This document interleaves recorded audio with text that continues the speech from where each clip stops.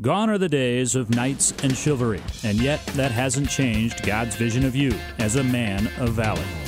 Today, pornography is a simple mouse click away, and sexual addiction is at an epidemic level. Dr. Mark Laser is an internationally known author and speaker, the leading Christian authority on sexual addiction, and the host of Faithful and True's online radio production, the Men of Valor program. Here now is Dr. Mark Laser. Welcome to our show today. Randy, we are walking our way through the book, Talking to Your Kids About Sex, and we've spent the first three shows kind of in the introductory chapters helping parents understand the reasons for the talk, helping them to be able to talk to each other, understanding a model of healthy sexuality, and then last week we covered elements of having a safe conversation. Finally, today on our fourth show in this series, we're going to move into the very first age period, and we're going to talk about talking to your kids or helping them with sexuality in the very first 3 years of life. Well, Mark, one of the things that I was really taken by in previewing the book, and today's chapter is on infancy and toddlerhood, which is the ages of newborn to 3. You include throughout the book these example stories. And I think the example stories are really helpful to the reader and to our listeners, hopefully, in the fact that it sets the table with a really realistic, real-life example of how these principles apply. And I'd like to start today's program with the sample story that you use. At the age of 3, Sarah was a typical walking, talking, increasingly independent little girl. She enjoyed putting long sentences together and was rather proud of herself. She had courageously confronted her fears of others and tolerated going to daycare when her mom was going to have a morning out. Now it was time to finally master one of the great control issues of life, going to the bathroom on the toilet. Her parents had been very gentle and patient and affirming as they reinforced the big girl behavior. Sarah was almost there. One day, her older brother, John, forgot to close the bathroom door, and as Sarah walked by and saw him, she was mystified. She ran to her mother and asked, "Why does John get to stand up when he goes to the bathroom?" There is a real-life that's right on target. Yeah, well, it's one of those teachable moments that we were talking about last week that it's a naturally curious question. And happening in households everywhere as we speak. That is exactly right. So the mother had to, at that point, learn how to talk to this little girl about the differences between boys and girls. Right. So we're going to get to that in a minute. But as I get into this, I'm aware, I'm having that sense that there are people that are saying to themselves, wait a minute, we're talking about having these conversations with our children about sex, and now you're starting us off in a stage of life 0 to 3. There's no way in the world we're going to be talking to these kids about genital sexuality, intercourse, where babies come from and all that kind of stuff. And you're right, we're not, but on the other hand, there are so many foundational things that happen during this period of time that can either set a child up well for later development, including sexual development, or cause them problems later on in life. As I was reviewing this this morning, I was aware again of the fact of how many times the men that I work with, and I've worked with thousands of men over the years, how many of them can trace some of their sexual difficulties when they really think about it, even back to this period of time. And here's a rather dramatic statement, I suppose, but I would say that a lot of sexual orientation issues, sexual preference issues, gender identity issues are established during this period of time. So a lot of people grow up and in their adult life, they say, I never consciously made decisions to have these preferences or this orientation or any of this.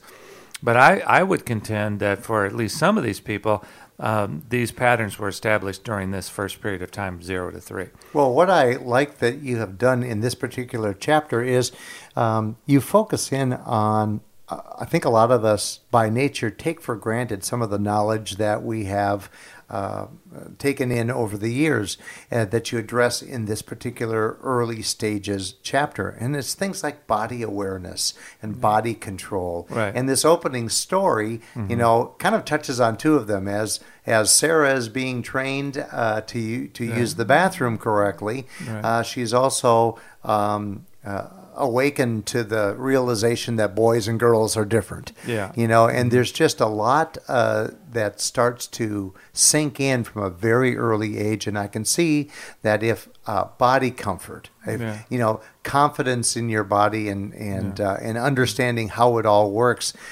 could have great ramifications down the road if it's not taught properly. Yeah, one of the foundational pieces of this book is that it is based on the theory that throughout life we face certain developmental tasks, they're sometimes called. And many great psychologists over the past 100 years have identified what some of these developmental tasks are at various ages. And consistently, one of the ideas that is present in all of these theories is that, if you don't correctly or in a healthy way accomplish this developmental task, it will leak itself into the next stage. So we, sometimes discover here that we're dealing with people that really have developmental issues that can be traced back to this particular period of time. Debbie and I were just working with a couple this morning, for example, and understandably, completely understandably, I mean, the wife's central issue that she wanted to talk about today was how she can trust, again, her husband. Well, given the massive amount of infidelity on his part, I mean, that's a very understandable challenge. Now, we're going to be able to work through that with her over time and hopefully help them develop their relationship. But let's say that this woman, when she was a little girl in this age period we're talking about today, had parents who were not safe, who were abusive in some way, shape, or form. Her father was not a particularly kind or patient or loving person. Maybe he was an alcoholic or whatever he was. This is going to set up this little girl when she becomes a woman to have trouble trusting men. And so that's kind of a basic example, I think, of how important the developmental tasks in this early stage are. Yeah, it shows the importance of the teaching starting very early, because at first I questioned myself, is this too young to attempt to be teaching these tasks and this level of understanding? But as you outline in the book, you give these example stories where you can see that thematically these are all important for a child to be understanding at a young age. Right. One of the things that is going to happen in every chapter is that I'm going to divide up, the material here into the 5 dimensions of healthy sexuality that we talked about in our second show in this series. So, there's a physical dimension, a spiritual dimension, a personal dimension, a relational dimension, a behavioral dimension. So, in the process of this show, this roughly half hour show, we're not going to be able to get to all of that. So we're going to have to summarize some of this. And but be aware that if you do ever want to look more specifically at the book, in each of those dimensions, all of the tasks, all of the goals of that dimension are talked about. And in each of those dimensions, I'm going to give you sample conversations about things that you might be able to talk to your child about. Well, as we go to break right now, I do want to remind the listeners, not being too self-promotional about it, but the Faithful and True bookstore that is located on faithfulandtrue.com does have Talking to Your Kids About Sex available. So as we're having these discussions, and if you're intrigued on having this book for yourself, please feel free to visit our website and the bookstore and order that online. You're listening to the Men of Valor program. We'll take a short break, and when we get back, let's take a look at healthy sexuality in the first stage of childhood, and maybe the physical dimension would be a good place to start there. Well, we'll start with our task list, and Okay. we'll identify those We'll take it tasks from there. in the various dimensions. And we'll be right back.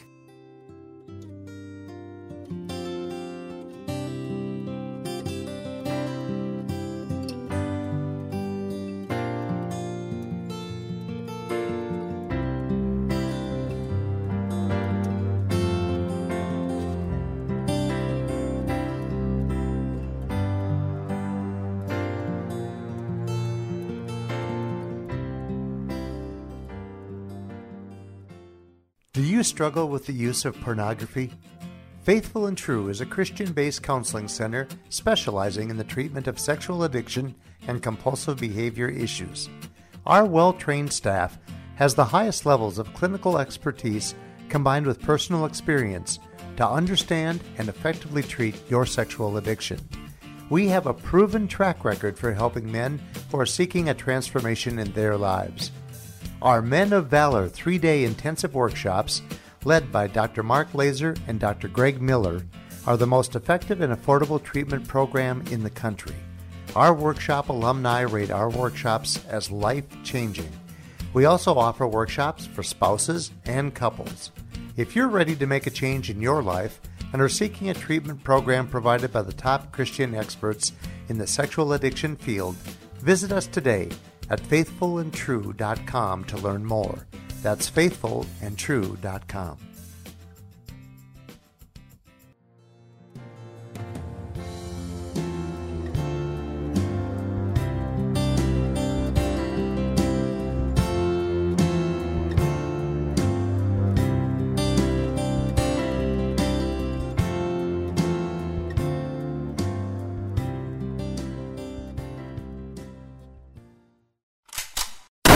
Time now for the Trigger of the Week.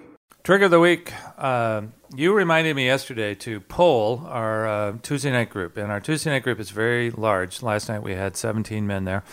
And so I had them, when they checked in last night, just say, what are you experiencing as a trigger of the week? Well, it was a rather unanimous input on their part that because we're recording this show on the Wednesday before Thanksgiving. Whenever you're listening to this, we're recording it on the Wednesday before Thanksgiving.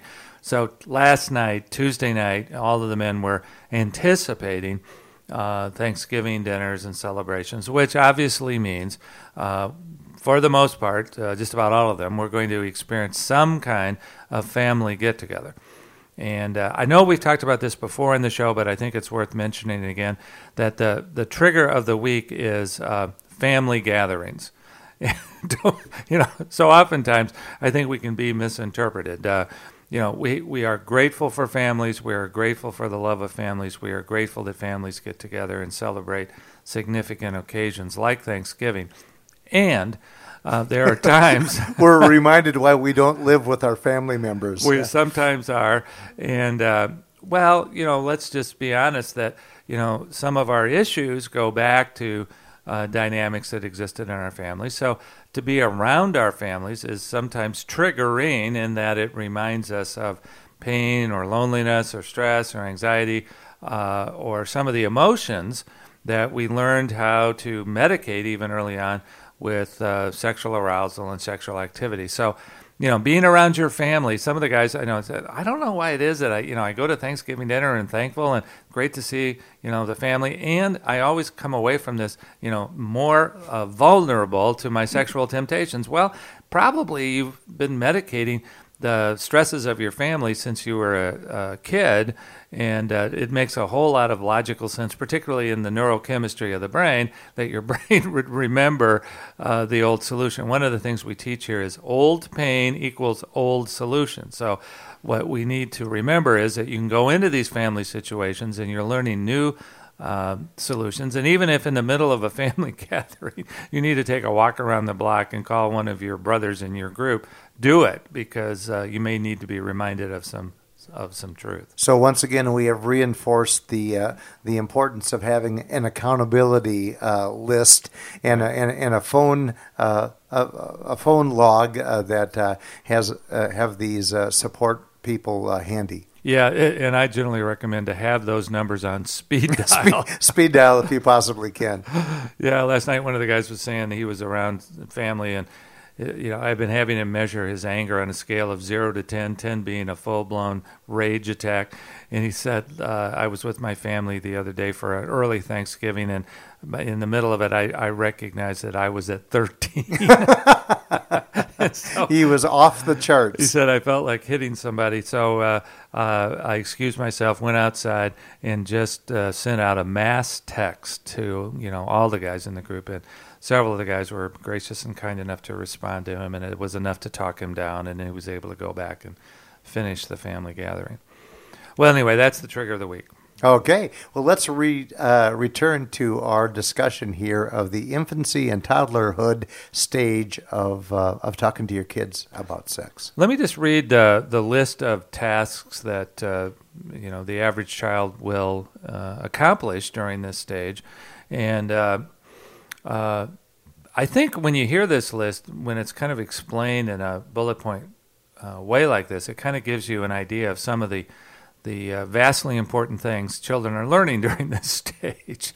In fact, there have been some who have said 90 some or more percent of everything we learned is learned before we ever get to school. So anyway, here are some of the things that a child needs to accomplish during this early 3-year period of life.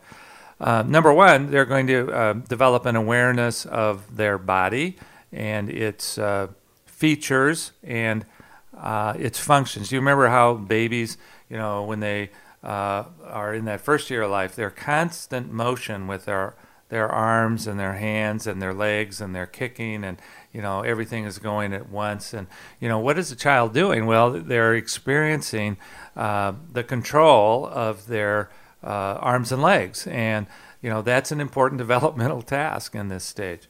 Also, of course, we're learning during this period. We like to think that all kids by the age of 3, by the end of this period of time, have been what we generally refer to as toilet trained. So, they're learning the sensations in their body about needing to have those bodily functions, and they're learning how to control them. So think about it this way, parents.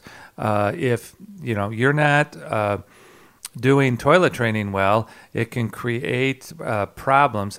How many people have I ever talked to who have gastrointestinal difficulties, problems with constipation or whatever else it is? And I will guarantee you some of this stuff can be traced back to shaming stuff that was done during this period of time. So anyway, this whole period of time we're going to teach a child about his body, how it works, and how to control parts of it. That makes a great deal of sense. The next one is incredibly important too. When you think about the fact that when a child is born, it's been inside the mother for 9 months, and so its sense of identity is totally tied into the mother. Now, when the baby is born, the mother is going to hold and nurse and otherwise feed a child. The father is going to have that kind of bonding with the child as well. And the identity of the child in those early months of life are really, my identity is the same as mom. I and mom are one, or I and dad are one. And somewhere along the way, in that first year of life, a child is put on the floor. Eventually, remember the series of tasks? I mean, they learn how to roll over, then they learn how to get up on their hands and knees, and then they learn how to crawl, then they learn how to pull themselves up on the couch or the chairs, and then, the miraculous moment happens when they take their first steps. So now, when they have accomplished this motor development, then it allows them to have the monumental experience of motoring into another room. Now, at first, it's probably just crawling into another room, and they get in this other room, and they look around, and they see they're the only ones in this room. Now what am I going to do? Now what do I do? It's like right. Panic sets in, and parents, at this point, are to go in and comfort and tell them it's okay and all this kind of stuff. Now, gradually, a child is experimenting, so they're going out. And then they're coming back. They're going out and they're coming back. Oh, good, you're still here. Yeah, that's exactly it. When Yeah. you think about that statement you just made, Yep. that's a massive amount of trust, isn't it? Right. That I'm going to go out and then I'm going to come back and Mom is still here. Yeah. And that's a trust experience. Right. And people who have problems with trust later on, maybe there were some more frightening situations. I think, by the way, if we do this well, then this allows us eventually to go to school, come home at the end of the day, trusting that somebody's going to be there. Right. You have your son just home from college. Well, Right. when he drives his car back from Iowa State, he's going to hope that you and Mom are there welcoming him. He was thrilled to see we still live there. he hadn't. He wasn't panicky or anything. He was pretty sure we were going to be there. Well, it's a going out and coming back, or going out and coming back. So these kind of early tasks are, incredibly important. We're establishing a sense of separation, that we have our own individual identity. When you think about this is incredibly important. The third thing we were mentioning in our opening story is that in this stage we're going to teach the kids in healthy ways the differences between male and female. Now, to do this, we may show these picture books or, something like that about the differences between boys and girls. We're not going to get graphic. We're not going to be exhibitionistic about this, but we are going to maybe show them picture books that this basically explains the differences between male and female. And again, we're going to look for that teachable moment, like in our opening story. Number 4, by the way, as I'm looking at these, all of these are incredibly important. That sense of being safe, that their needs are going to get met, that they can be hungry and cry and they're going to be fed. They're going to have dirty diapers and they're going to get changed. They're going to be kept warm. They're going to be allowed to sleep and rest. It's that, again, developing sense of safety that they're not going to have terrible things happen to them. Now, unfortunately, we know that there's many of the people that we work with who, even during this stage of life, were not treated safely. They had physically abusive experiences and sometimes even sexually abusive experiences during this period of time. All right, we're going to learn to trust ourselves and learn others. That's the next bullet point here. Trusting others, we're going to be around perhaps other people, other family members, and we're going to hopefully be living in a safe environment. Learning to control our own bodily functions is one of the ways we learn to trust ourselves.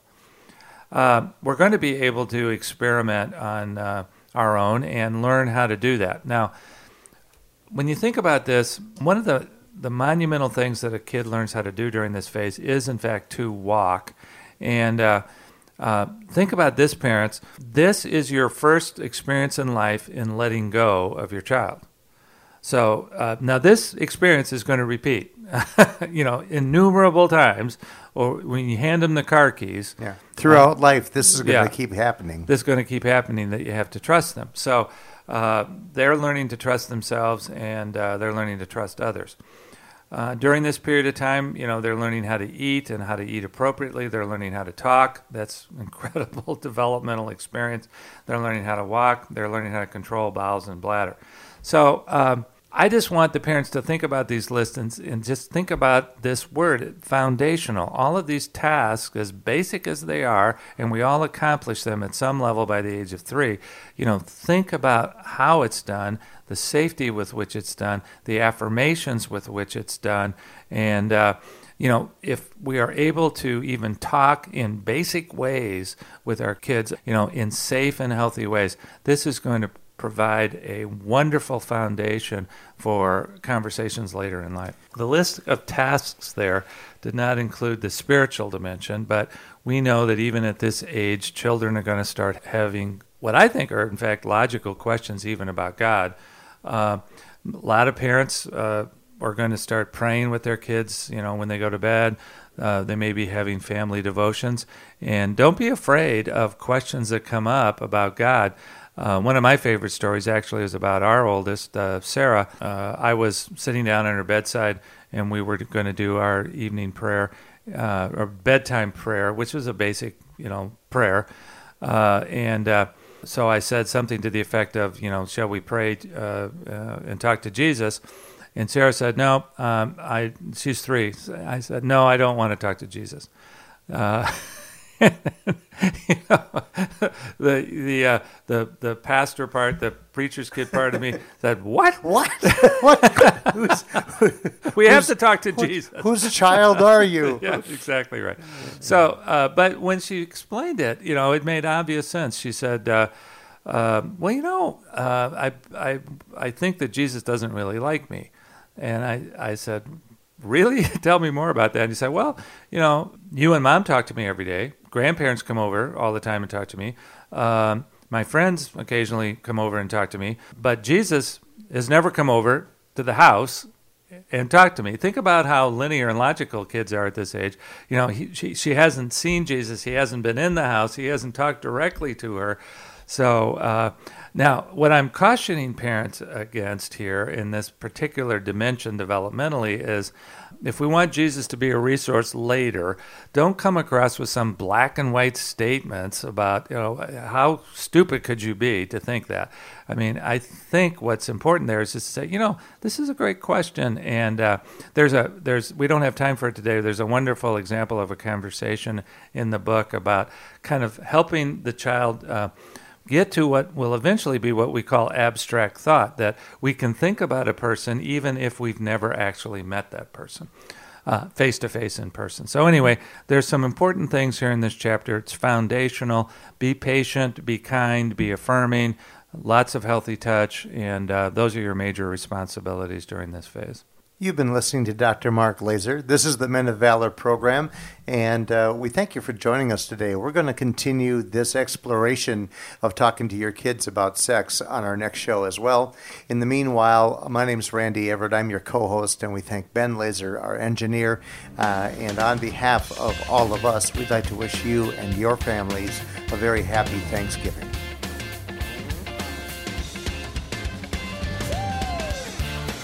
You've been listening to the Men of Valor program with Dr. Mark Laser. For information about this program or to learn more about Faithful and True, visit us at faithfulandtrue.com. That's faithfulandtrue.com.